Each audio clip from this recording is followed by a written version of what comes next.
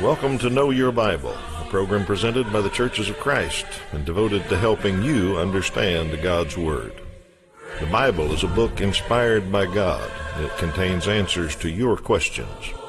The Bible reveals Jesus and explains His sacrifice.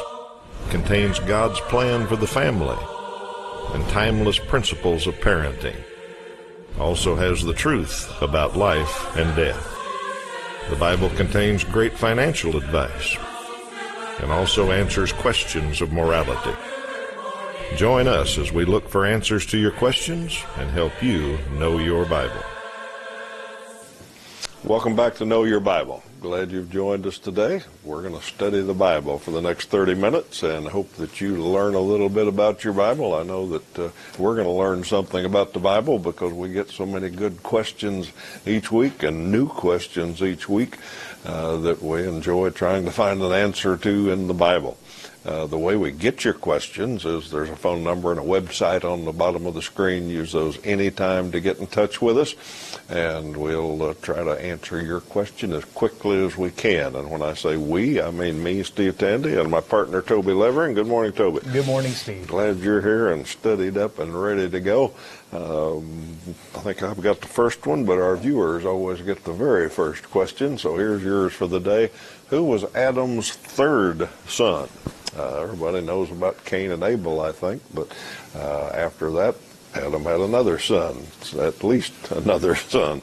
Who was the next one that we know about? We'll give you the answer to that at the end of the program. All right, first question of the day. Where does it say that God hates divorce? Well, there is a verse in the Bible that says that. Let's just read it. Malachi chapter 2, verse 16. God says, I hate divorce, says the Lord God of Israel. And a couple of things I'd like to point out about that verse. That's where he says it, Malachi 2:16. But let me point out a couple of things. Number one, divorce is not the only thing that God hates. There are a number of places in the Bible where it lists some things. It says here are 7 things that God hates. And lying and greed and pride and gossip and all sorts of things God hates. Now, second thing I'd like to point out is that not only is divorce not the only thing he hates, but it's the same reason that he says he hates things is because he hates the effects of them. They're sins, and sin causes problems. That's what God's rules and commandments and suggestions are about. He wants us to have an abundant life. So when he says don't do this, it's not just to keep us from having fun. It's so we'll have a better life. So when he says I hate divorce, well, he hates gossip, he hates lying, he hates lots of things because there's so many problems that come from it. Now, nobody would deny that divorce causes lots of problems. And anybody that's been through a divorce or has been a child of a divorce or had a divorce happen in their family, they understand that better than anybody. A divorce causes problems. Sometimes it may be the absolute only way out because of sin, but it still has problems. It causes problems. So when God says, I hate divorce, that's what he's saying. I hate the effects of divorce, along with the effects of gossip and lying and everything else that God hates. So sin causes problems is the point, but Malachi 2:16 is where that verse is that you're looking for. All right, Toby, what's your question? All right, well, this question moves for a little bit different direction. They ask, can you explain the new heaven and the new earth? And the short answer of that is no, not fully. I can explain the concept of it, but what it's going to be like, we don't know exactly. If you think about anything in our world, most often newer is better and more improved.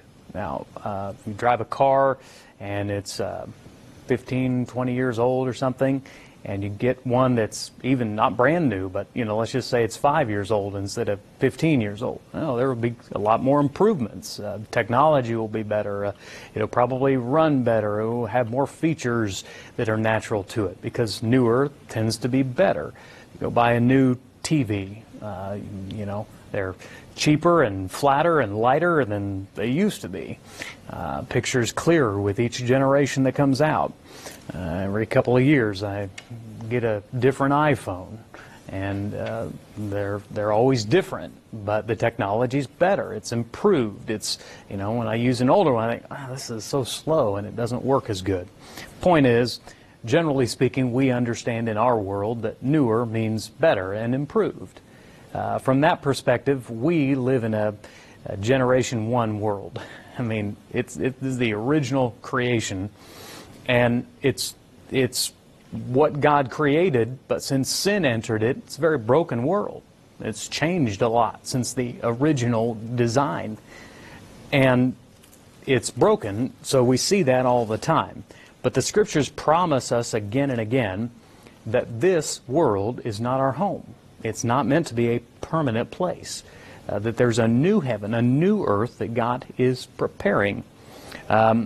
Peter looks at this. He says in 2 Peter chapter 3, verses 10 through 13, he talks about the day of the Lord. The day of the Lord will come like a thief. The heavens will disappear with a roar. The elements will be destroyed by fire, and the earth and everything done in it will be laid bare. That day will bring about the destruction of the heavens by fire, and the elements will melt in the heat. But in keeping with His promise, we are looking forward to a new heaven and a new earth where righteousness dwells.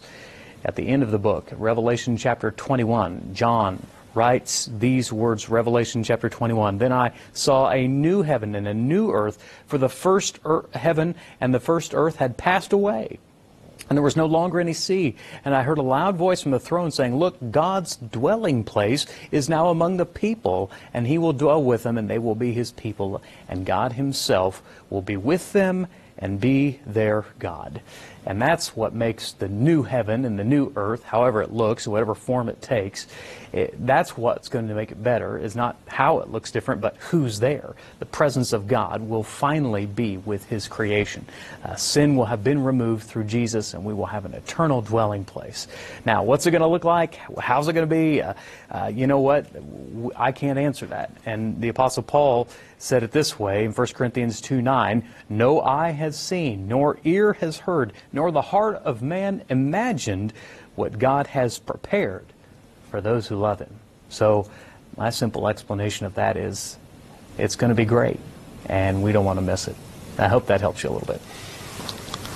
All right, viewers wondering about perfection here. It says, it seems in the New Testament that God demands perfection from us. Yet, we're told we can't be perfect as humans. Does God expect perfection? All right, let's talk about a couple of different ways to think about this. First of all, depending on the translation you got, you may see the word perfect a lot. Be perfect, that kind of thing. The word that's used there almost always is a Greek word teleos, which can be translated perfect, but probably a better translation is to mature or complete, something that grows up to get where it's supposed to be. So that's the word that's often translated perfect in some translations, but in others is more often translated mature. So when it says that Christians ought to be perfect, what it's really saying is Christians ought to be mature. They ought to grow up. They ought to be complete. Now, that doesn't mean we reach the state of perfection, but it means we grow up to what we ought to be. Compare that to like a basketball player, one that starts out in bitty ball and can barely dribble. By the time they make it through all the stages and get to the NBA maybe, we would say that person is a complete basketball player. The Greeks would use the word teleos. He's complete, he's mature, he's perfect. Well, everybody knows he's not perfect. He still misses shots. A lot of that happens, but he's mature. He's become a complete player.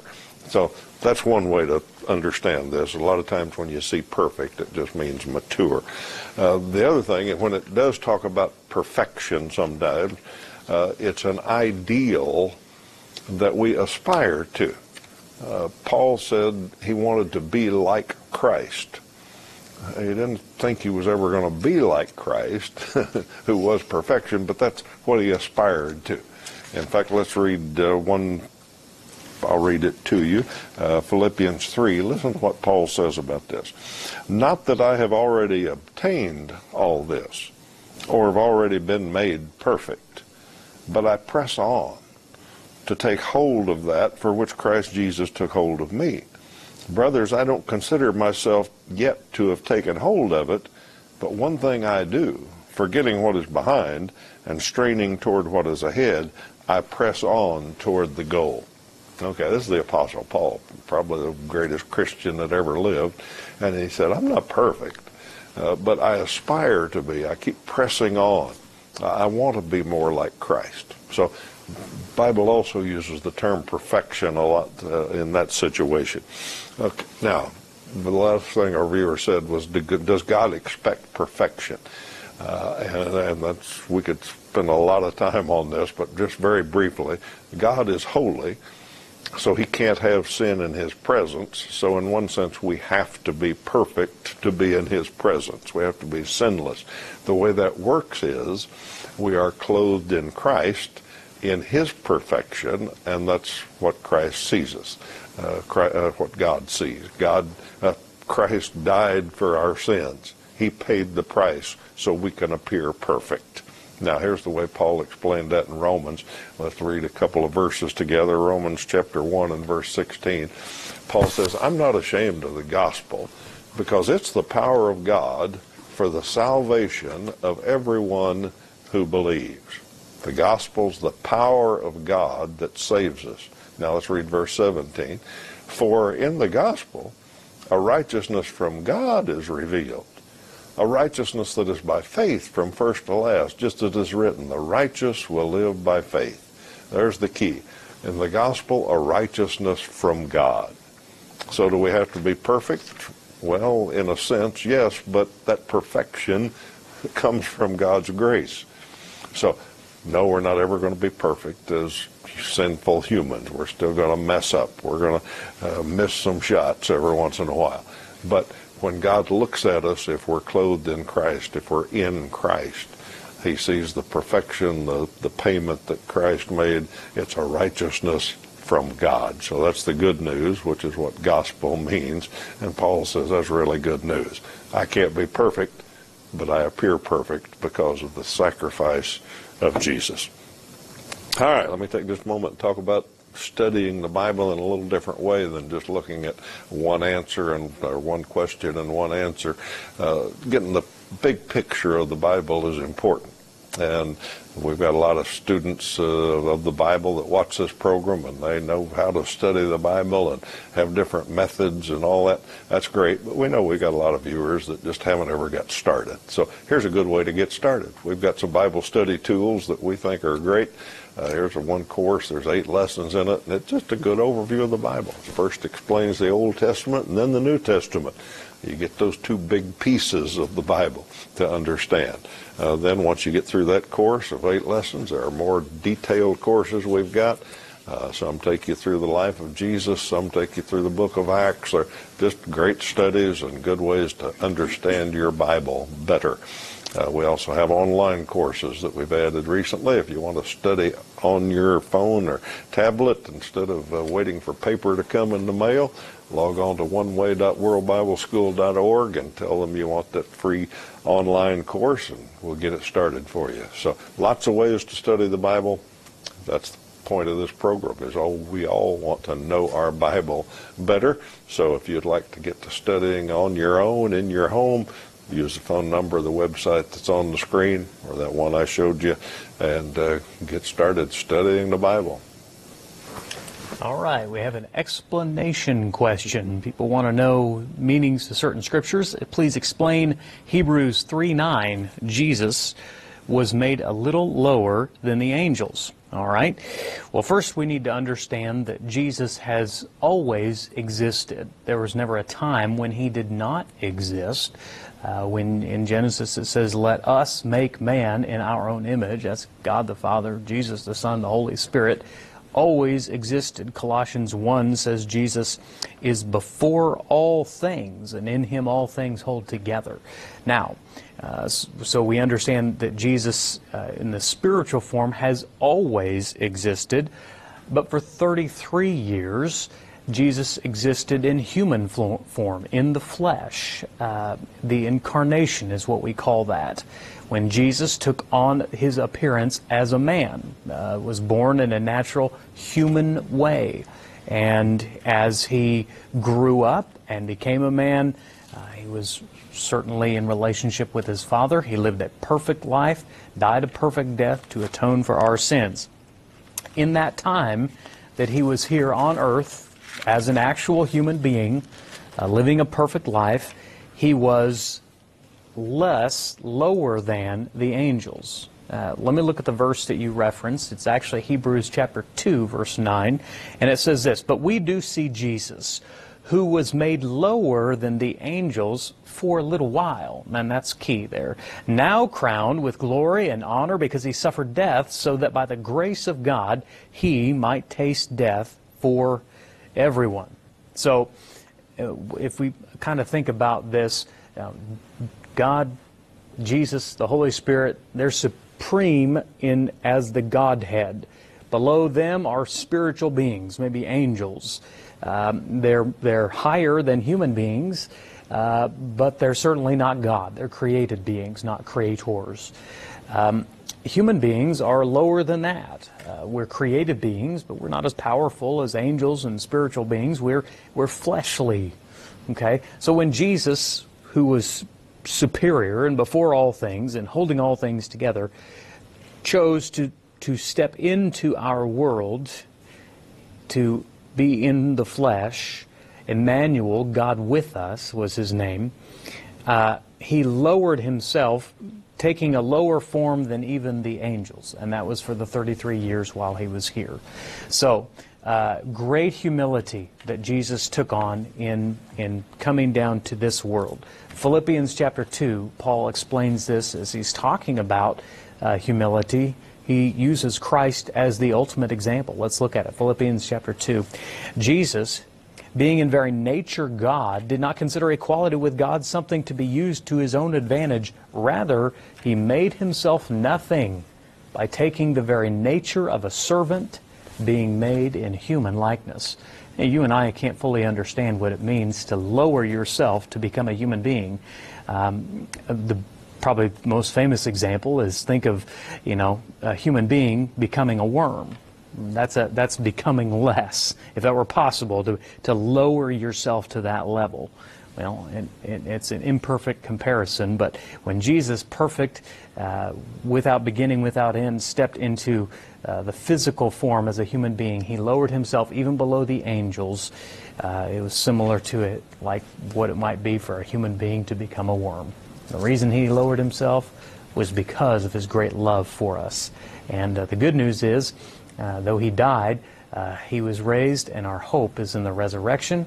And now he reigns again, and we are promised eternity with him if we're faithful to him. So that's what what Jesus being lower than the angels means. I hope that helps.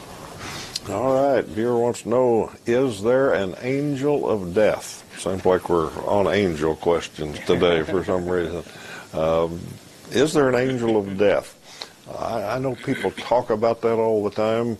I don't think there is an angel of death. I don't think there's one angel that's his assignment, is to take people's lives. There's a couple of stories that make us think maybe so let's look at a couple of them. One is in 2 Kings chapter 19 and verse 35 it is.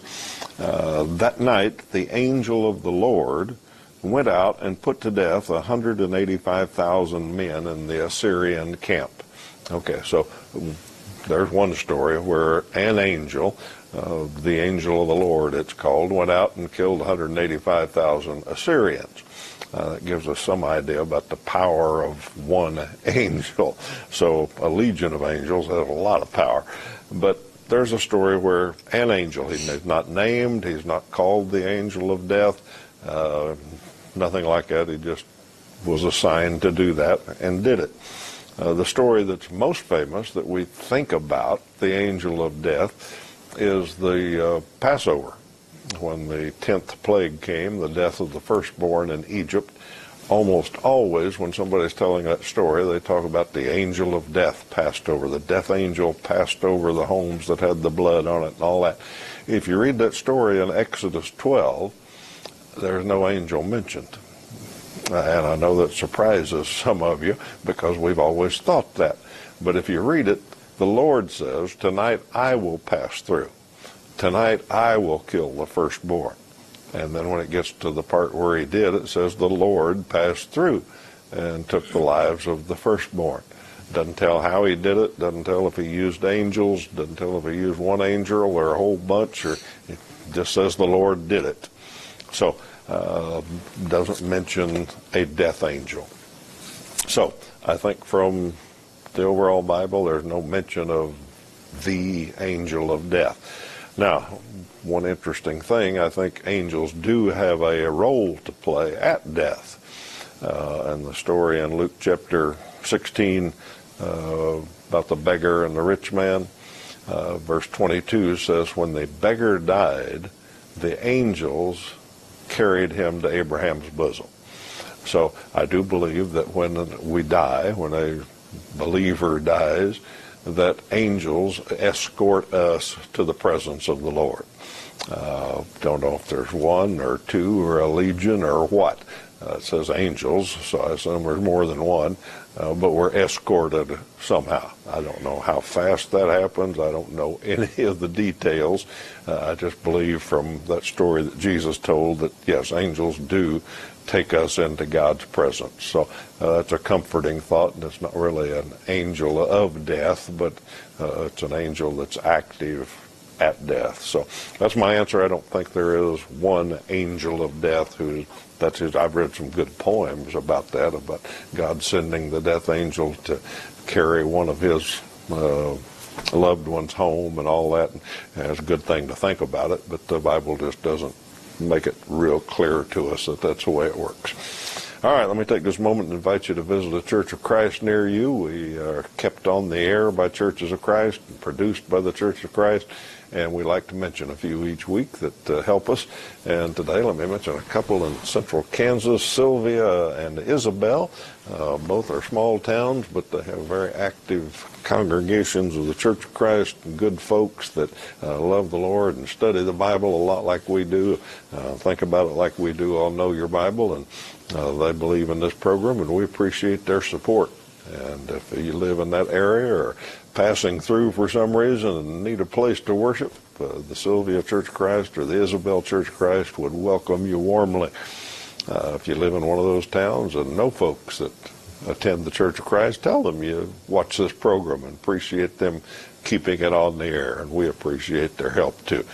Whatever market you're watching in, there's probably a Church of Christ close to you.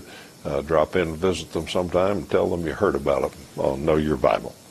All right, Toby, what's your question? Got a baby baptism question. If a child is born and is going to die, can anyone baptize the baby?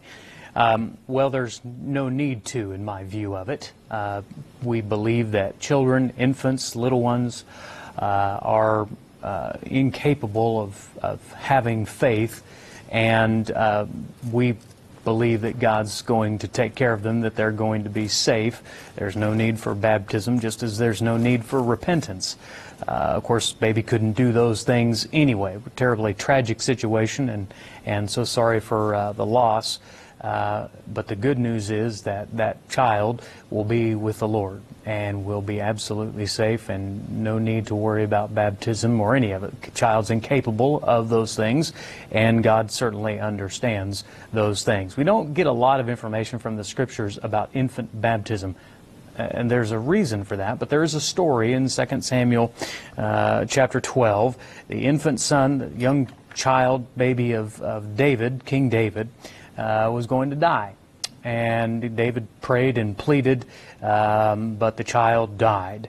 And after the servants informed David of this, The scripture says he went into the house of the Lord, and he worshiped, and he went to his own house, and they set food before him, and he ate. And the servants didn't understand this, because previously he had been very sad and mourning and fasting. And he said, while the child was still alive, I fasted and wept, for I said, who knows whether the Lord will be gracious to me that the child may live? But now the child has died. Why should I fast? And he says this, can I bring him back again? I shall go to him, that he shall not return to me. David knew his child was safe with the Lord, and that child was going to be taken care of by God. And in this situation, I would say the same to you. So no need for baptism, no worry for that. And our prayers, our condolences are with you. All righty. Question about death again. Let's see. Does your spirit stay in your body for 3 days after you die? I have to admit, we've never gotten that question before that I know of, but somebody's heard that idea or rumor and wondered if that's true. No, it's not true. The spirit does not stay in the body for 3 days after you die, as far as we know, or as far as the Bible says. The picture that the Bible gives us is what happens at death is the spirit leaves the body. In fact, that's what death is when the body doesn't have the spirit anymore. Let's read a couple of verses here. 2 Corinthians chapter 5, I think verse 6 is where we'll start. Paul says this, therefore, we are always confident and know that as long as we are at home in the body, we are away from the Lord. Okay, he talks about us as our spirit. So when we're in the body, we're away from the Lord. We are confident. We live by faith and not by sight. Verse 8, we are confident, I say, and would prefer to be away from the body and at home with the Lord. So we make it our goal to please him. So the way Paul talks about death, and in another passage the way he talked about his death, was I want to stay in the body and help you, but I also want to leave the body and go to be with the Lord. So the only explanation of what happens at death that we have in the Bible is our spirit leaving our body. Now, the only reason I can think of that this person's heard this rumor or got this idea was because of Jesus and 3 days in the tomb. His spirit was not in the tomb. His spirit was in paradise. And then the spirit was reunited when his body was resurrected. So, no, our spirits leave our body at death. All right, we're out of time, but we want to get our trivia question answered today. Who was Adam's third son? God blessed Eve with a son named Seth after another one was murdered, Genesis 4:25. Glad you've been with us today. Hope you come back next week. Till then, have a great week.